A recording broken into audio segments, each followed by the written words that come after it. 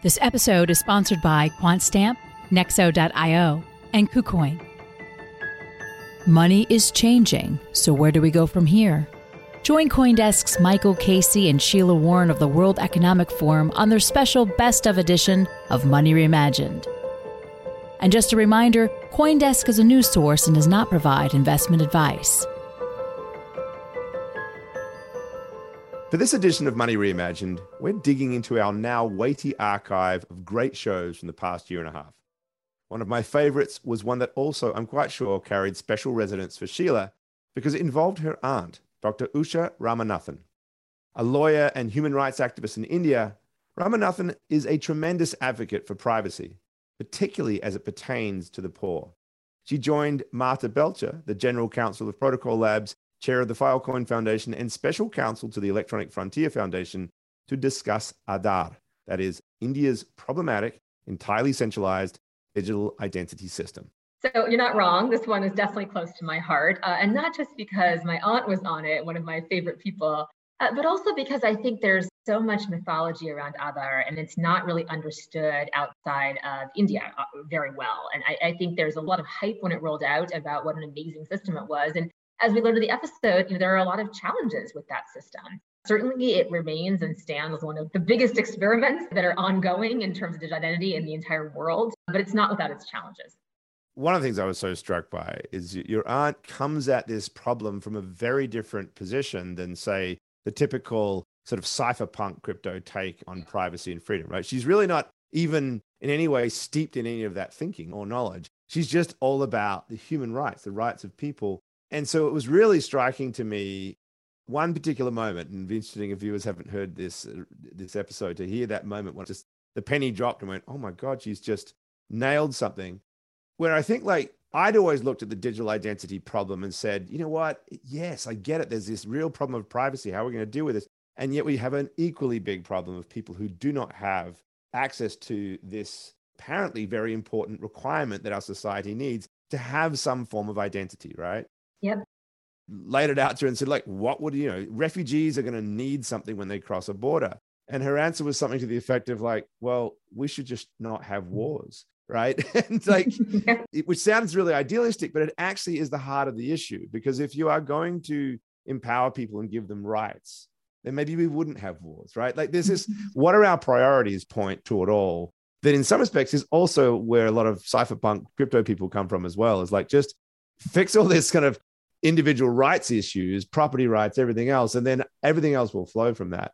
I don't know that I have entirely that sort of utopian view, because I know that there is just real problems that are just, whether we like it or not, a legacy of the nation state structure that we live in. However, it's so refreshing to just sort of bring that to the fore and just say, no, this isn't just something that you just see as a trade-off against some other goal. You prioritize it. It really is fundamentally important. And it got me also thinking about, conversations we've had about surveillance capitalism, this idea of how we are all losing our own free will in many respects by having our data not only controlled by these centralized platforms, but actually turned against us in this manipulative manner, that this is actually a challenge to the very idea of human freedom and our own individuality. So really, really big, weighty ideas here. Yeah, well, and I think as we move more and more into what we've talked about, this sort of mediated reality where our online identity, our digital identity, the person that we are demonstrating ourselves to be in an online context, in the metaverse or in a game or in a whatever it is, and the person we are kind of outside of that context, that becomes more and more blurred as we see an expansion into Web3, the metaverse, other kinds of things. It's just so important to kind of question the premises of things. And there is an argument to be made, there's the standard incrementalist versus revolutionary, kind of tension that often exists in any sort of innovation. It's important, I think, for us to go back to the very premises and what are our assumption spaces. I always feel like, it's kind of like The Economist, right? The assume the hammer, kind of approach. But yeah, assume the nation state. Well, maybe we need to kind of recast that. And maybe we have to be building systems for such a time when that may be less of a critical kind of identity, national identity might be less important if climate change really does come in and force us all, to reside in close proximity in a lot less landmass. There may be the time when that doesn't matter. And so what are we building these systems in anticipation of? And are we cementing, I think really importantly, are we cementing any systems that currently exist? Because if we do that, it shouldn't be accidental, it should be deliberate. And it may be, Michael, I'm with you, right? It may be that in some cases that is the way to go, or there's strong arguments to be made that that is something that we should do, but it certainly merits discussion and debate, which we had on this episode. Yeah. And thank you for bringing your Chiti, that's how I pronounce it, right? Chiti, yeah. Your Chiti onto the show to do it. And I must say, I became a bit of a fanboy of hers, but would be remiss to not also point out that Marta was, as always, tremendously articulate and fantastic. So everybody, like, have a listen. I hope you enjoy it. It is a very different way of thinking about some of these ideas. Enjoy it.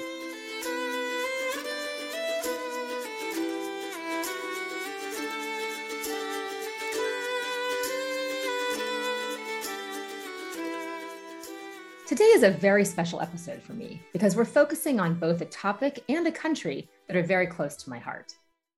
Now, I know it's out of fashion at the moment in crypto circles to talk much about blockchain, but I still have an outsized interest in the technology that underlies the applications we talk about a lot on this show. Perhaps that's because I came to the technology through a Web3 lens, after reaching out to some friends for ideas about how to decentralize the storage of a data lake of the social enterprise where I was working. Of course, at the time, I didn't use the term decentralized, and I didn't even know what I was looking for. But when a friend idly mentioned I look into blockchain, it didn't take me long to realize that this new technology held tremendous potential, and not just in financial services. I should note that, as is true for many of us who've thrown ourselves into the crypto ecosystem, my fascination with the concepts and principles that underlie decentralization, things like agency, empowerment, and equity, goes way back before my introduction to blockchain, way back for the Satoshi white paper, all the way back to when I was a kid. I'm what's often called a dual culture kid, meaning that I spent a whole bunch of my childhood in various parts of two countries. In my case, the US, where I was born, and India, where I spent a lot of my early childhood and school holidays with relatives from both sides of my family. As a result, Indian culture is in many ways as much a part of my mental model as American culture is. When I was a deeply impressionable tween, I wound up meeting one of my mom's many cousins for the first time. Usha Ramanathan, or Usha Chiti as I call her, is a lawyer by training, which not coincidentally is a big part of the reason that I went to law school. She's also a famous, though she'll object to that adjective, human rights activist who has worked her entire career to make sure that the rights of historically excluded persons are respected. Starting in 2009, she tirelessly challenged the controversial Aadhaar digital identity program in India, objecting to both its privacy and its security risks. And she was such a strong and effective advocate that Access Now gave her one of their Human Rights Hero Awards in 2018. You can imagine the impression that meeting this woman had on this idealistic young kid, and you can probably imagine what a kick it is for me to be able to host her on the pod today. But let me start by providing a very brief background on Aadhaar for those who aren't familiar. Simply put, Aadhaar is the world's largest biometric ID system. An Aadhaar number is a 12-digit unique identity number issued by the Unique Identification Authority of India, the UIDAI, to all Indian residents based on their biometric and demographic data. Aadhaar data is collected by the UIDAI, which was set up by the government of India in January 2009 and further cemented under provisions of the Aadhaar Act in July 2016. Aadhaar is pretty much the opposite of a decentralized system. And in fact, the honeypot of data it presented got the government into hot water on more than one occasion. In addition, obtaining an Aadhaar number required an individual to divulge highly personal information, and as everyday tasks like grocery shopping or getting petrol, or life milestones like getting married or applying to university began to require the having of an Aadhaar number, many citizens became increasingly uncomfortable. We'll get deeper into the various controversies shortly. Also, while we won't necessarily go deep into the legacy of colonialism in India the way we have on some of our other episodes, I'll note that August 15th marked the 75th anniversary of Indian independence, and the shadow cast by the preceding 200 years of oppression is a long one. In addition to my aunt, I'm absolutely thrilled to have on today's show my extraordinary friend and Web3 denizen, Marta Belcher. She's a pioneer in the area of blockchain and crypto law, who serves as General Counsel of Protocol Labs, Chair of the Filecoin Foundation, and Special Counsel to EFF, the Electronic Frontier Foundation. A few weeks ago, she testified in front of the Senate Committee on Banking, Housing, and Urban Affairs about cryptocurrency. Before we bring our distinguished guests, let's welcome my co-host, Michael Casey. Hey, Michael. Hey, Sheila. How's it going? Yeah, it's going. I think, as usual, we could do a huge recap of the news of the week in the crypto ecosystem and everything that's been going on since our last recording. Yeah, well, two historical events, it seems like. We had the 50th anniversary of the end of the Bretton Woods system, part one, earlier this weekend. And yeah, the Indian 75th anniversary of Indian independence. And so it does feel like we're in the midst of a lot of historic moments. We've got the September 11th, 20th anniversary coming up at a rather ignominious moment, of course, in Afghanistan. So yeah, it's sort of the echoes of history and past mistakes sort of swirling around us at the moment. You know, I was just thinking, listening to your monologue there, and I was thinking about, okay, can we look at some of these initiatives that happen and recognize, at least start with the acknowledgement that they probably begin with good intent? And I'm actually thinking of a parallel here between Aadhaar and Apple's latest controversy. I'm sure Martha's going to have something to say about that, you know, with regards to trying to, you know, stop child sex trafficking and abuse of children via iPhones. It's reasonable to understand that these initiatives are done in good faith, because well, hear me out. Yeah, I'll bear with you. I'll let you finish. Hear me out for a second. Certainly in the case of India, I mean, the lack of an identity, the idea that digital identity could be the solution for the unbanked, for all the excluded of the world who do not have access to anything because they don't have a way to prove their creditworthiness or anything else. You know, it has a romantic appeal to it, right? And so therefore, okay, let's go in and build something big and dramatic. And, you know, the Indian government, being what it is, wants to do it all from the top. But the lack of appreciation for the multiple problems that you then create by creating these centralized honeypots, and the sort of sheer danger, in some respects, it's the lack of appreciation for, and it is a little odd that Apple would not be aware of this, of course, but that network of information, that insidious amount of control that comes from all the data that is captured in these sophisticated algorithms and everything else, not recognizing that means, it seems to me, that these problems just emerge out of ignorance in many respects. But there may, of course, be a more sinister story behind it. And I'm really looking forward to hearing your Aunt Usha tell us a little bit about what the history of that is. Yeah, well, you know, I think these are always values-based approaches, right? And it depends on kind of what you value and what you're positing as oppositional to that value system. So a lot of things are rolled out in the name of ease of use or convenience or efficiency. And that is certainly a value. And one could argue that, you know, from a certain lens, that can be productive and helpful. I think some of the technological rollouts are often in the name of efficiency, ease of use, and convenience. And I think that at this point in time, we ought to be very cautious if that's the kind of prime directive for any kind of initiative, right? Because we've definitely seen the major dark side of a lot of kind of initiatives that began in that way. I could go on about, you know, the road to hell, et cetera, with good intentions. But I do think anytime you're dealing with biometric information, the standard of care is just elevated. You want friction, you want delays. You do not want efficiency when you're talking about biometric information. That's exactly right. You know, and so I'm sure we'll go into at some point during this conversation, you know, issues around the use of data, humanitarian data within refugee camps or times of crisis. There's a really great body of work led by all kinds of people around the world, including my aunt, but also Nat Raymond, you know, the HHI out of Harvard, just a whole bunch of examination of like, why do we suspend rights in the context of crisis and call that okay? Why is that okay? If anything, shouldn't we be more protective of rights in that particular context, or have a kind of mode of engagement that ensures that we're not trampling all over people's privacy and security, right? Because we're trying to get them understandably very important resources like water or food or medical aid or whatever it is. No one's contesting the necessity of those in times of crisis. Thinking about Haiti is a very current example. Nevertheless, you know, if anything, I think our level of care needs to be such that we are providing the highest standard we possibly can. Absolutely. But certainly more qualified guests than me to speak to these topics. So maybe we'll turn first to Shashiti, to you. And maybe just a little history about Aadhaar. I think there's some stuff that made it through out of the Indian press into the kind of world press. At this point, I think people just take it for granted that Aadhaar's always been around. And some of the sort of controversy isn't necessarily as talked about today as it was even a few years ago. So if you can walk us through how this all started, how you got involved with this, what the things that really sparked your concerns were, and we'll kind of go from there. We have different points from where we start understanding this issue. The first thing is that you have your 9/11 moment. In terms of these kinds of technology, our moment really was what we call the Kargil War in 1999. It became a time when we saw an enemy at the border and needed to identify, and the state felt that it needed to identify people within the border so that you can make a distinction between friend and foe. And that was like a benign beginning. It quickly changed from 1999 to 2003. It shifted from one border to the other. The Kargil problem was with Pakistan. But by 2003, when they were changing the Citizenship Act to say that we needed a national register of citizens and everyone needs to get onto this, we had already shifted to Bangladesh and illegal migration. So it's a hodgepodge of ideas.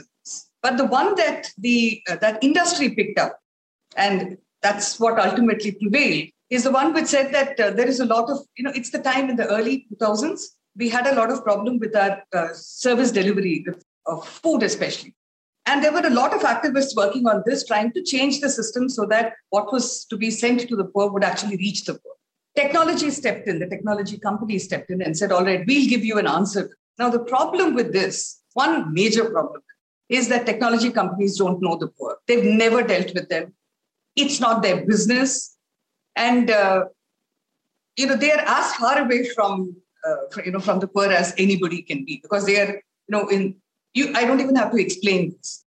So they don't know what the lives of the poor are, but they were looking at producing technologies and the uses of technology, which would control the lives of the poor in the name of providing identity to people. See, the way they identified the problem was to say that the poor are not able to get welfare. They're not able to reach their entitlements because they don't have an ID that they can show to the state.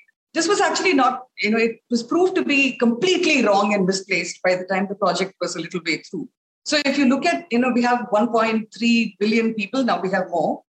At that time, we had almost 1.3 billion people. And they found at the beginning, when half the population had been covered, that less than 1% of the people did not have an ID which they could use. So why were you producing this project? Because you were just looking for a justification for the project, not identifying a need. Second thing is that they were offering it as a solution.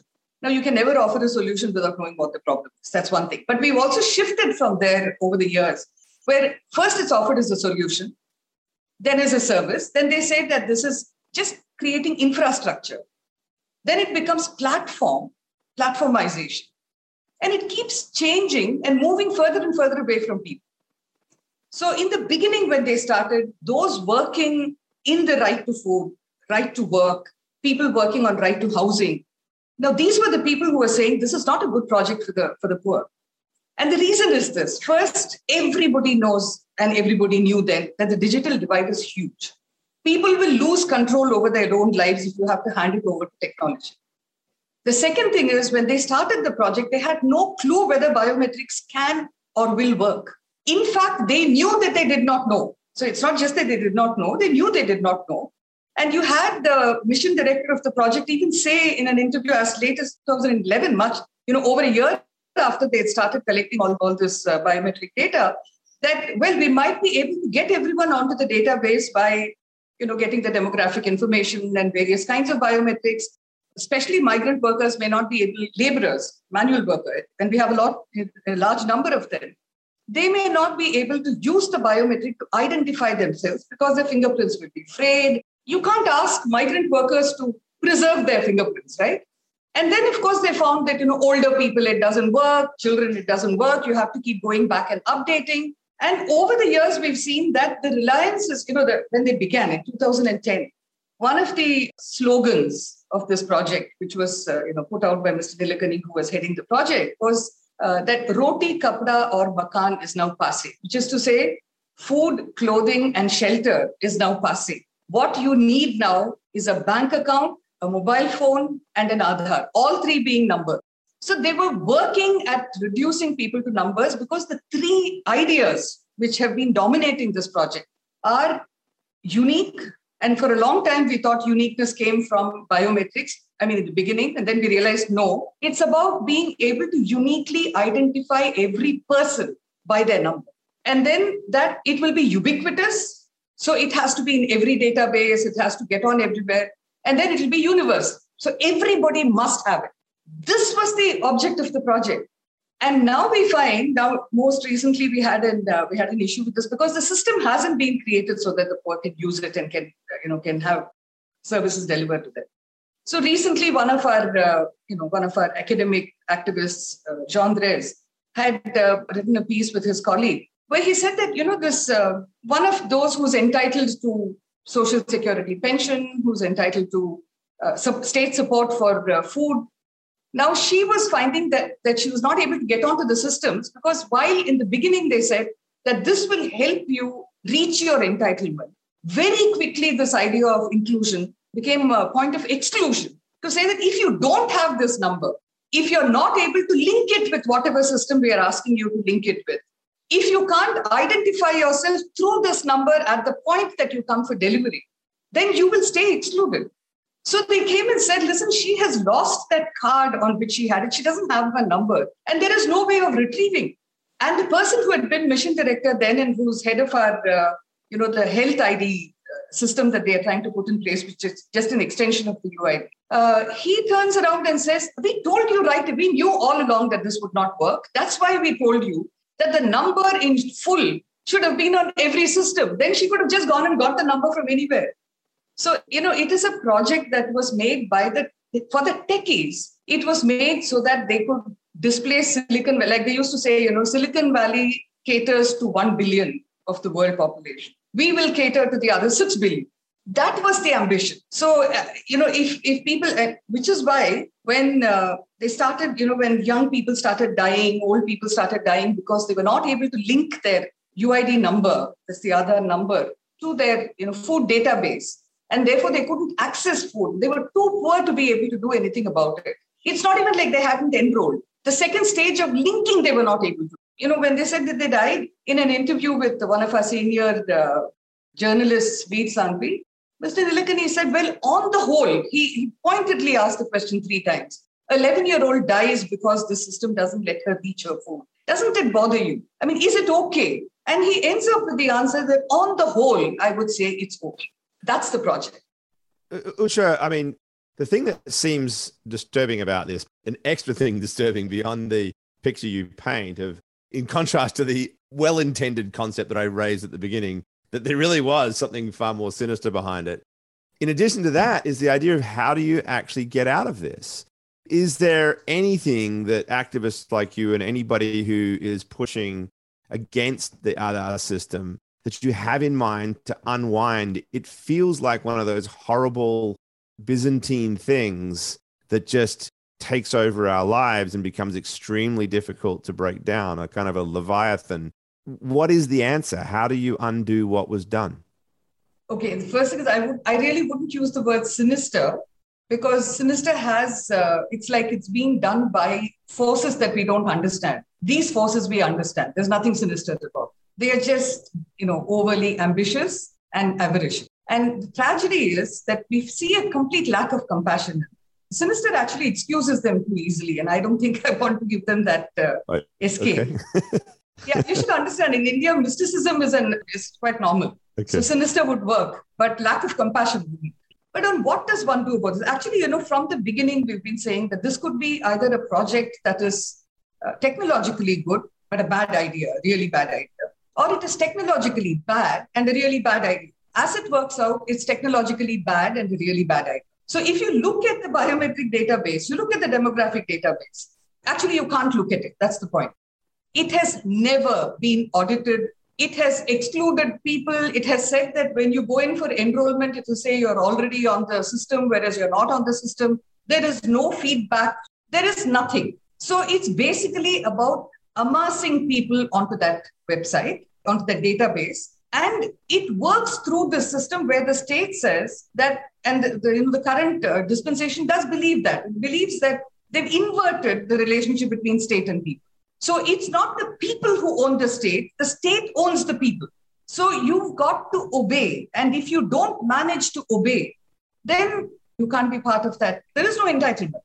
What we've been saying for the longest time, and it's very interesting, we have a new, in this COVID time, they've created this CoWIN app. So everybody has to register onto that app to get vaccinated. So you can't get vaccinated, get yourself vaccinated without being on that app. ever since the UID came in, Aadhaar came in, every system that is set in place is by a small set of people. They are the group who have created what is called India Stack. And that whole imagination is only about creating databases upon databases upon databases upon databases.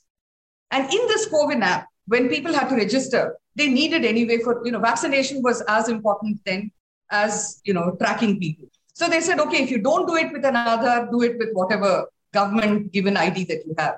That same head of the Universal Health ID, he had to admit that not even 14% of the people who registered onto the CoWIN app registered with the UID. They all use some other ID. So I actually think that we've reached that point where either people are not able to use this number and nobody knows it. I mean, no one's really bothering to find out what is happening with it, or people are choosing not to use it because they don't see it as the kind of ID that gives them what they want. It's become something that you do when you are coerced to put a number in. Otherwise, you don't use it. So people are withdrawing from it in various ways. And it's not being recognized because the moment you recognize it, you'll have to actually audit not just the system itself, but the usefulness of the system. In our work, we very often say that we don't set a target and feel we failed if we have not achieved that target. For instance, the best thing would have been to dismantle this whole system. It's dismantling itself. In one of the documents that Mr. Nilekani was chair of in that report, they call this in the UIDAI, they call it the self-cleaning system, which means, he says, garbage in, garbage out.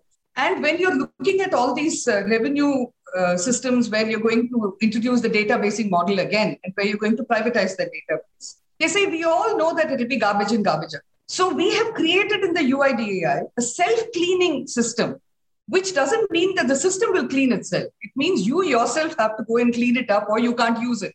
So people who can't clean it up, drop off. We call it civil death. And that's the kind of thing that happens. So there are various ways in which systems destroy themselves from within. QuantStamp is looking for talented people to join our team and help us secure the blockchain industry. Our clients include major blockchain projects like Ethereum 2.0, DeFi projects like Maker, Compound, and Aave, and global enterprises like Toyota. As a fully remote team, working for QuantStamp means a great work-life balance, an environment that values creativity and effectiveness, and compensation packages on par with big tech. Come work for the leading blockchain security company. Learn more at quantstamp.com/careers.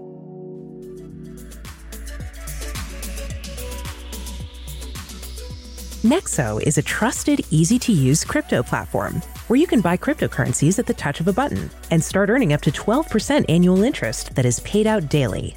Nexo supports all major assets on the market and even allows you to swap one asset for another or borrow cash against your holdings without selling them.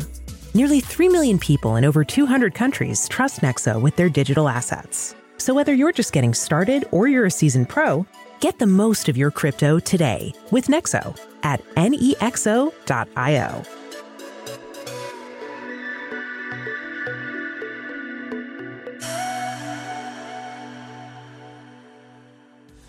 It's altcoin season, and if you aren't looking for crypto gems on KuCoin, you're doing it wrong. Known as the People's Exchange, KuCoin is the home of altcoins, with over 400 tradable coins. Sign up today to find the next crypto gem in DeFi, GameFi, NFT, and Metaverse. Join KuCoin with 8 million global investors and claim your $500 welcome bonus at KuCoin.com. That's KuCoin.com.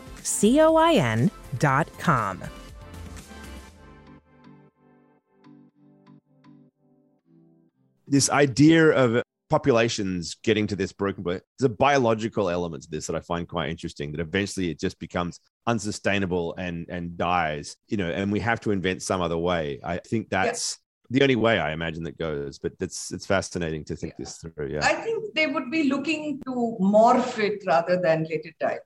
And we are watching that. Evolution. There's a couple of things I just want to reach out and flag from what you've said, Jyoti, which one is this story of the older individual who didn't have the access to the fingerprint or to the card, and so wasn't able to get groceries, which is, that at scale, and these are very real stories. And I know that there was a whole team collecting these stories from different parts of the country and all of that at one point in time. There's often criticism, I think, of decentralized systems of saying, well, no one's in charge. Who do you go to get access to the system or whatever? But here, I think you're seeing an example of where at scale, there was nobody to go to get access to the system. It didn't function. And there was a centralized authority, if you want to call it that, in place, right? There was, in theory, at least some kind of process or whatever that I'm sure involves standing in line for 4 days and, whatever.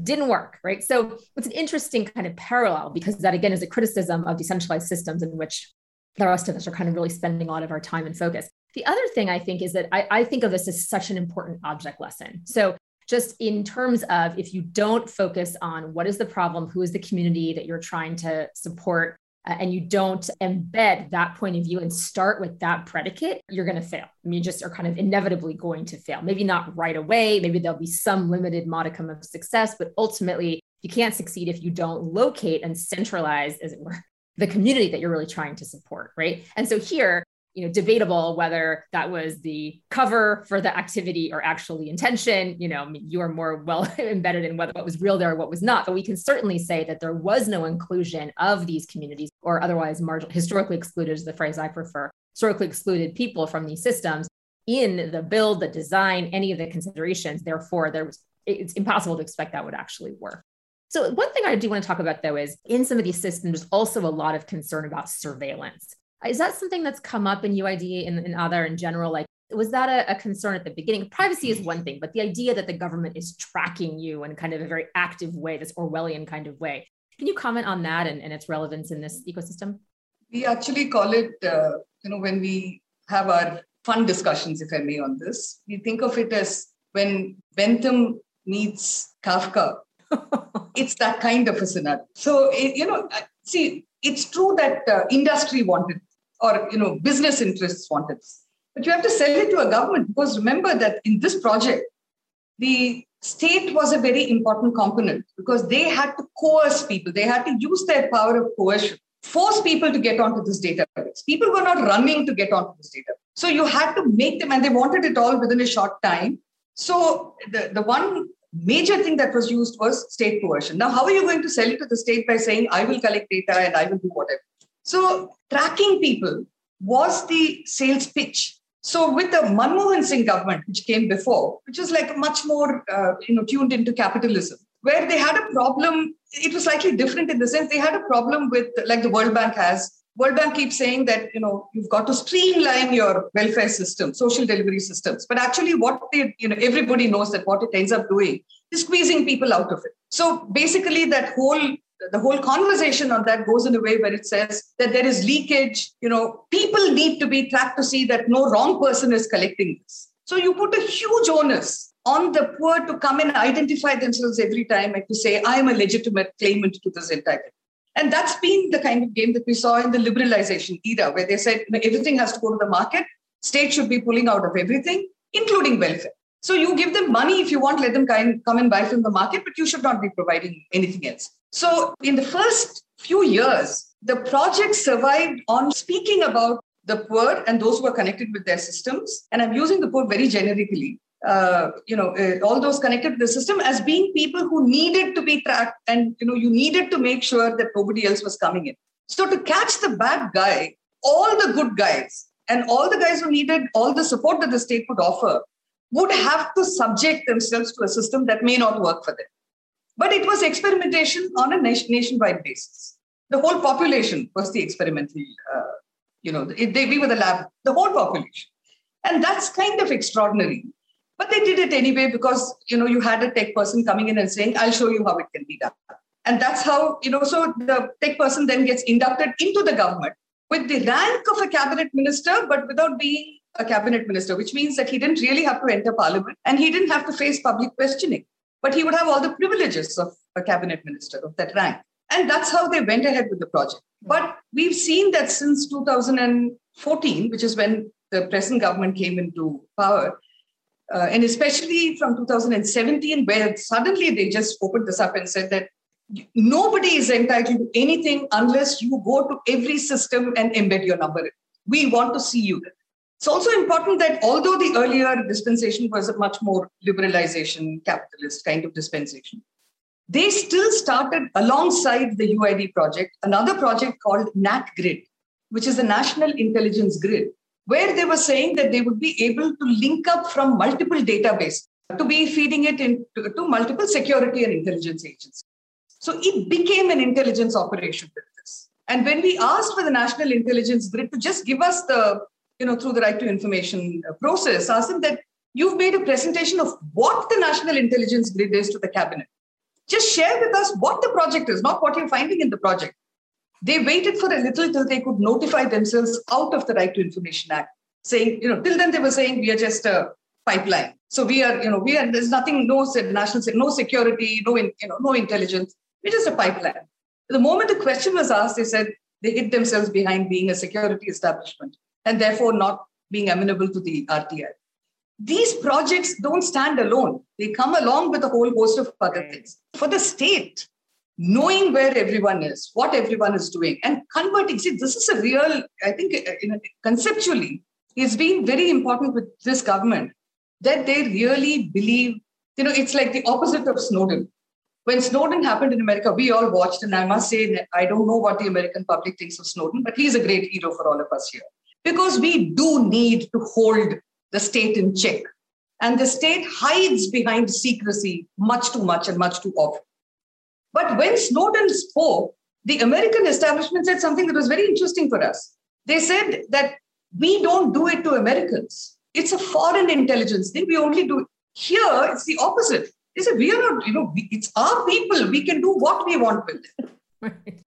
Yeah. That's such a good point. It's such an important point.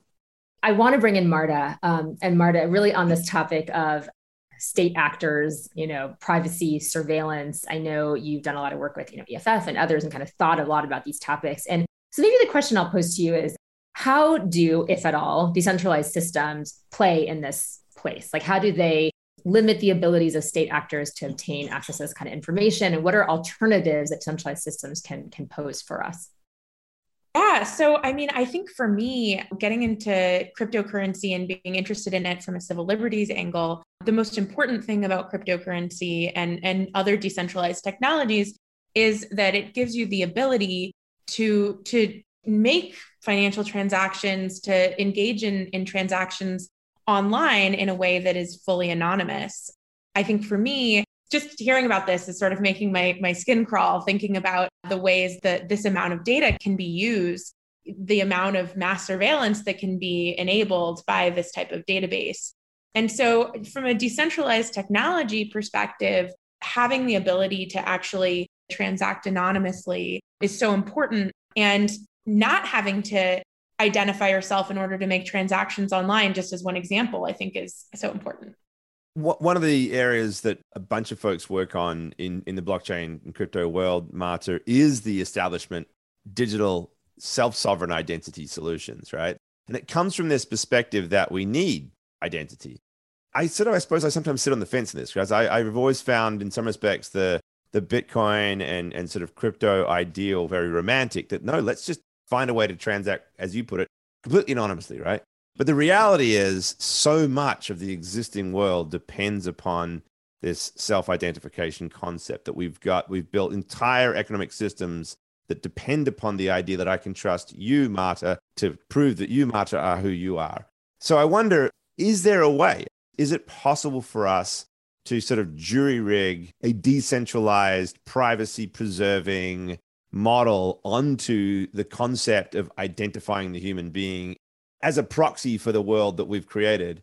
Or should we abandon the whole thing altogether and just try to live anonymously? Because that seems impossible. Well, I think that when you start thinking about how decentralized technologies might work with regards to identity, I think reasonable minds can differ as to whether that's a good idea. But I think that there's at least a really interesting line of thinking around this idea of being able to, sort of use zero knowledge technologies in order to be able to query a database without decrypting it and figure out what someone is saying is true without actually having to have any one person have access to an entire database. I remember in one of the earliest conversations I was having about decentralized technologies, I was talking with someone about the Enigma project in its early days, specifically the refugee type of example. He was really excited about this technology because he really loved the idea of being able to potentially use the technology to be able to query a database and without decrypting the information within it, figure out information about particular individuals in order to facilitate refugee aid. So again, whether or not this is something that is technology that will move far is reasonable minds can differ. I will admit that I tend to prefer fighting for our rights to engage with the world anonymously. I really do think that we live in a world where people believe that privacy and anonymity are bad and enable bad things, right? That anonymity is something that enables crime. It's really a misconception. Privacy and anonymity are not bad. They're not illegal. And I think they're absolutely essential for civil liberties, regardless of the technology or the type of transaction you're engaging in. I've always liked the idea that, in fact, they're critical to democracy. We have a secret ballot for a reason, that there is this space that we need to create around the individual that protects them from the prying eyes of anyone else, for the ability to actually safely, accurately, exercise your free will as a human being. And so not only democracies, but markets themselves require this in some way. It's interesting you were mentioning Enigma. I mean, Guy Ziskind was developing that when I was at MIT with him. So we were fascinated by the power of zero knowledge proofs and, the homomorphic encryption concepts that he and others were coming up with. And the romantic idea there, and I must say, I'm still very drawn to it, I think finds this balance. I think it can find a balance where, as long as we get away from the language that we're using here about identifying the human being and the need to sort of define who you are as a person, and instead think about, okay, but how do we prove the veracity of the various claims that are being made in exercise of the attempt to make a transaction? And you start to sort of like depersonalize the concept. And it's simply the idea that as a society or as an economy, really, we can't transact unless we can prove the veracity of that information and then understand things on those levels. Then these other models, whether you want to call it self-sovereign identity or it's rather just zero knowledge proofs, become really powerful. And I suppose my question to you, Martha, is because since you've been so active in the advocacy space and you've just, as Sheila noted, you've on Capitol Hill just a couple of weeks ago, it sounds to me as if the key problem is the conversation and the actual language that we use to define these problems. How closer are we? Because you just said, like, we think anonymity is a bad thing, and privacy is obviously something that people are using to try to get her and skirt around. There's only bad people who do that. Is there any movement the other way? I mean, surely Snowden, as Usha pointed out, has opened people's eyes to some of this. Do you feel as if there is anything of a change in the way people perceive these things, or are we still stuck in this expectation that we have to identify people all the time? I mean, I think if anything, the movement of the direction is unfortunately the wrong way. I mean, I think what we've been seeing, particularly in the context of financial transactions, is the US government and governments all around the world taking the ideas behind the mass surveillance of the traditional financial system and applying it to cryptocurrency and other decentralized technologies in order to make it as hard as possible to transact anonymously. There are many, many examples of that just in recent months, including FinCEN's proposed regulations, FATF's proposals, and most recently, the infrastructure bill. That was fun. Yeah, is still fun. And the fundamental idea behind that is that anyone who is transacting with someone else needs to be recording those transactions and figuring out the identity of doing KYC on the people who are doing those transactions and reporting it to the government. In the government's eyes, it doesn't matter whether you're a decentralized exchange and it's really just code that's sitting between me and you. The idea is that any of these technologies are going to be sort of categorized as a broker and will have to report who these people are and what these transactions are to the government. And I think in the financial system, we've just sort of accepted for many, many years the idea that we need to have these transactions turned over to the government because terrorism.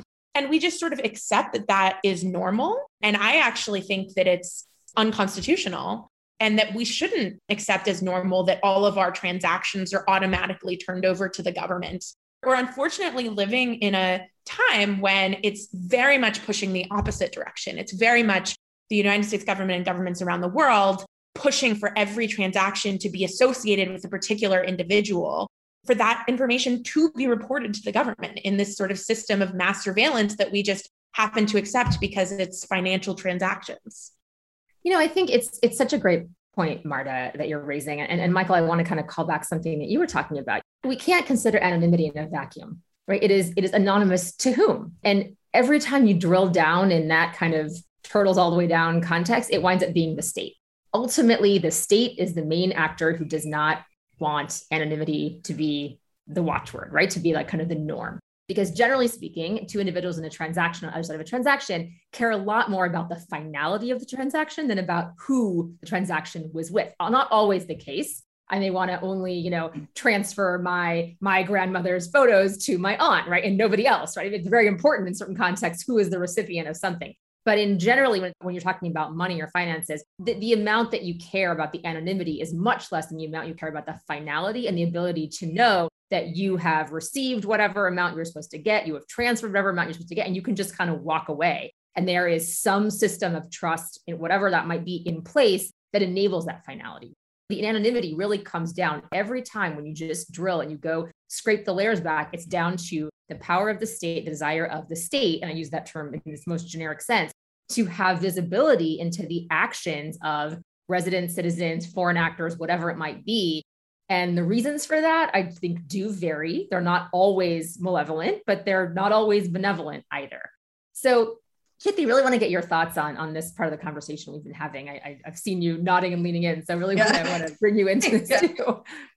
India's survived all these years without having everyone have an ID. We've not lived by the ID. In fact, one of the strangest conversations I had was in Germany she was German. How do you get anything if you don't have an ID? And I said, what do I want that will need an ID? I mean, ID is another thing I want then. If I just want my food, why do I need an ID to have my food? If I need health services, why do I need, if I'm ill, the doctor sees that I'm ill and takes care of that. I think there is something about countries and systems that have lived with IDs for so long that you're thinking that, well, since you need an ID anyway, maybe you should do a digital ID. I actually think this is catching the wrong end of the stick. And the one definite thing about any kind of ID system is that it produces centralization. Whether it is centralization with companies, whether it's centralization with the state, it produces centralization. And centralization is a very bad thing for democracy. We need decentralization. We need people in control of their own lives. We need people to be able to speak truth to power. We need people to be able to speak and to be heard. If everything is going to be determined about the person by just looking at how the system identifies them as being who they think they say they are, then we are missing the point about democracy altogether. Actually, I find that in places where these systems exist, the first norm is obedience. And in the Indian context, we've learned through history that when something is not all right and we need to say it, we say it through civil disobedience. And that's the kind of thing that gets taken away when you have these centralized systems. So I just think that our imagination is getting boxed into this idea of whether it's this kind of identity or, this kind of ID or that kind of ID. I also find it deeply disturbing that, the UN, which for the longest time, in the Civil Liberties Manifesto that they have, the ideas of identity, which means that you have a way in which we have multiple identities. Sheila, you know that. You certainly don't have one identity, you have multiple. And we claim you as much as America claims you. So, this idea that an ID determines identity is so false. All it does is to help states and systems that want to track you. It doesn't provide people with freedom. It doesn't provide people with control over their own lives. It doesn't help. In fact, what it does is also the kind of systems where we used to have collectives working together to set systems right have got replaced by this kind of top-down. ID systems are always top-down. It's not about my using it. It's about it being used on me. So why can't we get out of this imagination of the ID and think of other ways in which we identify ourselves? So maybe because the nation state is there, like Sheila set it up well. I think that's a great way to frame it. The state is the one that ultimately is the one with the interest in that anonymity. And, to your point, Usha, it is, we can survive without it. But at the same time, that is the structure of the world. And I'm thinking as you say this about refugees who are going to be leaving Afghanistan right now and trying to get out and getting across the border and being demanded by an immigration official to prove who they are. Surely they need an ID, and they don't want an ID that's issued by the Taliban, right? They want some form of proof, because whether we like it or not, that immigration official on the Pakistan border or on the Turkish border, wherever you're going to come across, is going to demand that you somehow prove, because that's the system, whether we like it or not. Yeah, Michael, you said it many times in the way you said it now, whether you like it or not. If we do not like it, there's no reason why we don't work to change it. It is not all right that people are having to run away from a regime that they fear, that they are terrorized by, and they will be stopped and told, prove to me who you are. It is not all right. Refugees are about refuge. Okay. That's what's distorting this whole thing. If I'm hungry, I need food. If I'm hungry, you tell me, come and prove to me that this is who you are before I give you food. There's a problem. The problem is not that they are not able to identify themselves. The problem is that the system is being put in a place where they can't reach their food. I really think we need a completely different imagination on this. We've allowed the state and companies to shape our imagination. We are not able to think outside. We really need to get out of this. That's a really good answer. No, and also say this. See, now they're creating an ID system here, and we are finding so many people are dropping out of it because they just can't measure up to the system. If I were to try, I mean, I don't have a UID, I'm not enrolled on the system, and I've written, the only place where I'm asked to embed this is with the income tax department. They only have, it's all digital now. So I've sent hard copies of my returns to the department, and I've written long letters to them saying, listen, these are all my concerns about the ID. It's a simple thing. If I'm enrolled onto the system, I'm asked to identify myself through my biometric, and my biometric has changed. The only way I can update that is if I have a registered mobile number on the UID database, to which I will make a request saying, listen, my fingerprint is not working. They will send me an OTP on that registered mobile system. Then using the OTP, I'll go and update. Now, the problem is I don't have a mobile. I don't want a mobile. Why to have an ID do I need to have a mobile? I feel mobile is it's a socially destructive artifact. I remember Giorgio Agamben coming and speaking in one of our universities here and saying that the one thing that he would love to do is to have everyone throw their mobile phones into the nearest lake. And then he stopped and said, but then it'll pollute the lake. So we have to find some other means. So, IDs are no longer just IDs, they are trackers. Although they start off with saying this is so that you can have an ID to prove yourself. You're being asked to prove yourself in places where you shouldn't be asked for this. And that's where you're most under threat. So you said something back into my answer. I just want to make a comment because I think it's extremely powerful. This idea that the problem is not that the lack of ID for the refugees, but that they are refugees and that we are denying them food. And what struck me as you said that I just want to remark on is that the acceptance of these systems, the real price we pay is in our own imagination, because we are now compelled to think that that's what has to happen, that we need to resolve this problem of identification. And not the real problem is that why do we go to war? Why do we force these people from their homes? And why don't we give them food and shelter when they demand it? It's the trap of the logic that is the problem. And I think that's just a very powerful point. So thank you for finding that hole in my argument. I really appreciate it. But it really is, I think, a call for all of us, especially those working in the crypto ecosystem who are claiming to try and be building a better system, which is, are we pursuing incremental change within parameters that are being thrust upon us by other actors that we're accepting? Or are we really pushing for systemic change? Personally, I think that we ought to be pushing for systems change, like to really think as big as we can, to question the fundamentals of how we orient to each other in what constitutes an equitable, a just society. And I think you have to go all the way. You have to have a personal philosophy behind all of this. I don't think you can really do the work.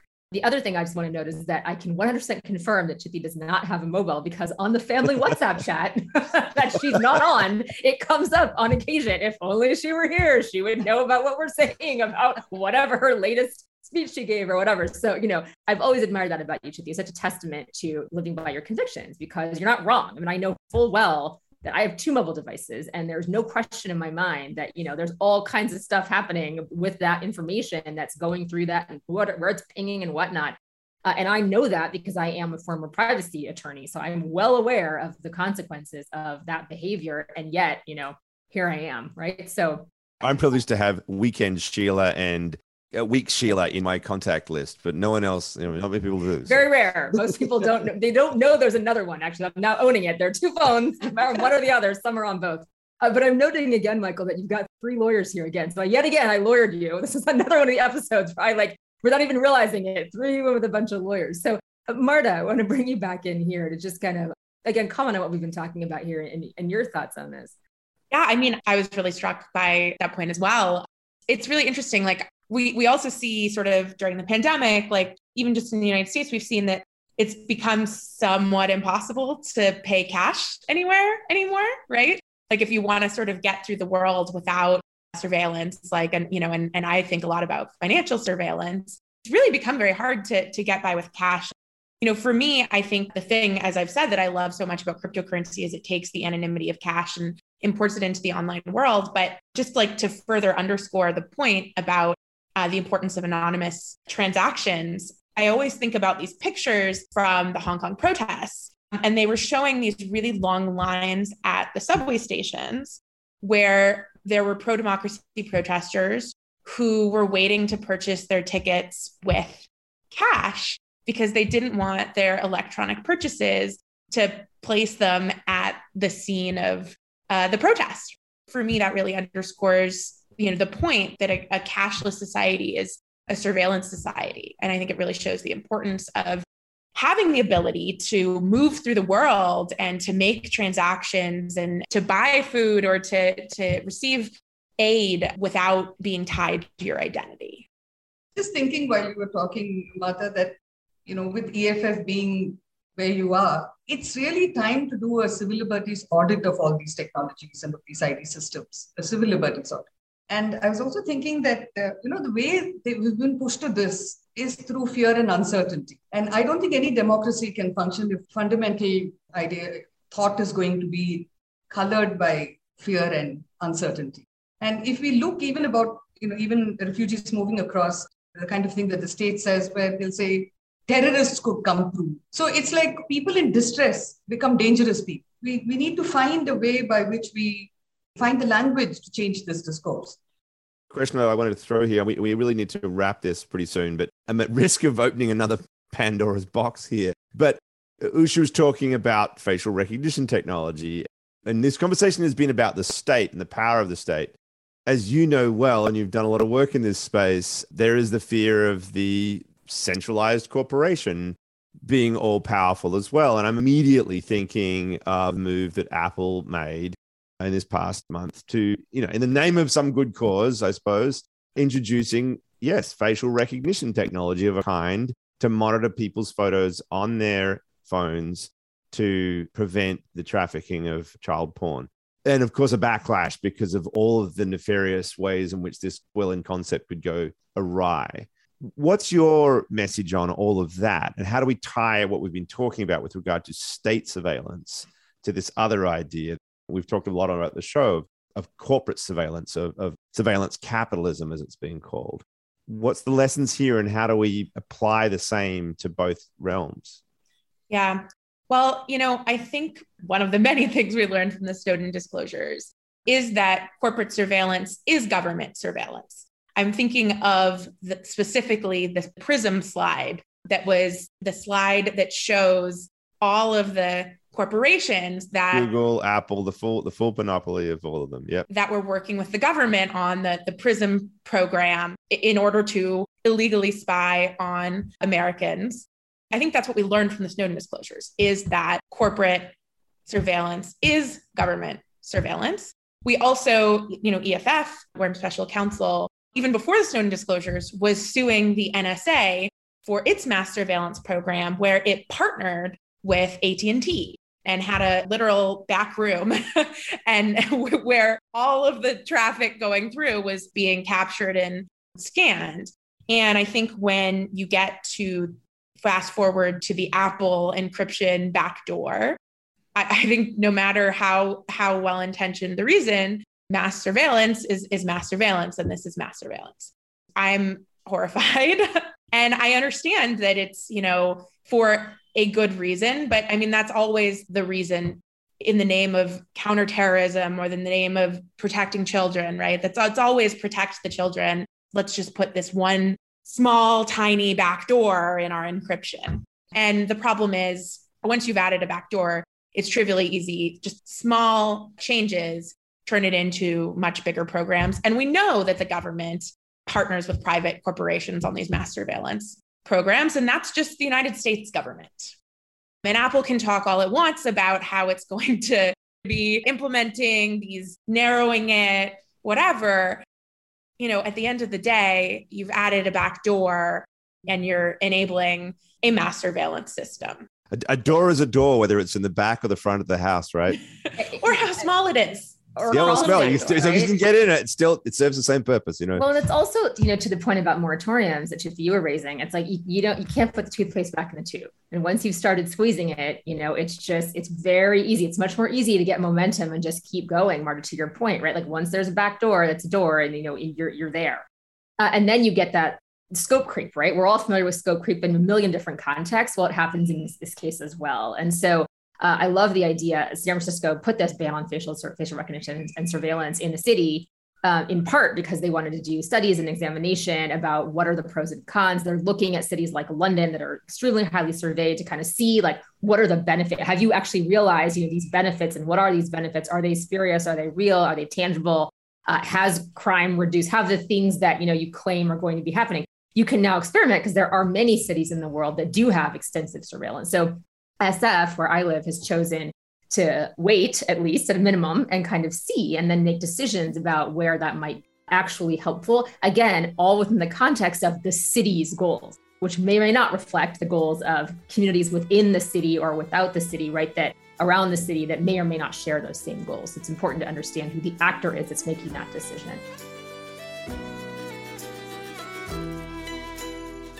We hope you enjoyed revisiting this episode with us, and it reminds you of just how important our rights to privacy are in the digital age.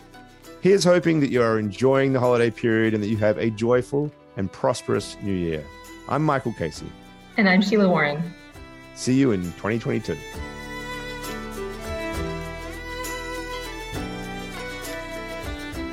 You've been listening to CoinDesk's Money Reimagined. This episode featured Sheila Warren and Michael J. Casey from episode 41, India. Our holiday theme songs are by Joshua Spacht. This episode was produced, edited, and announced by Michelle Mousseau. Have any questions or comments? Please send us an email at podcast@coindesk.com or leave us a review on your favorite podcast player.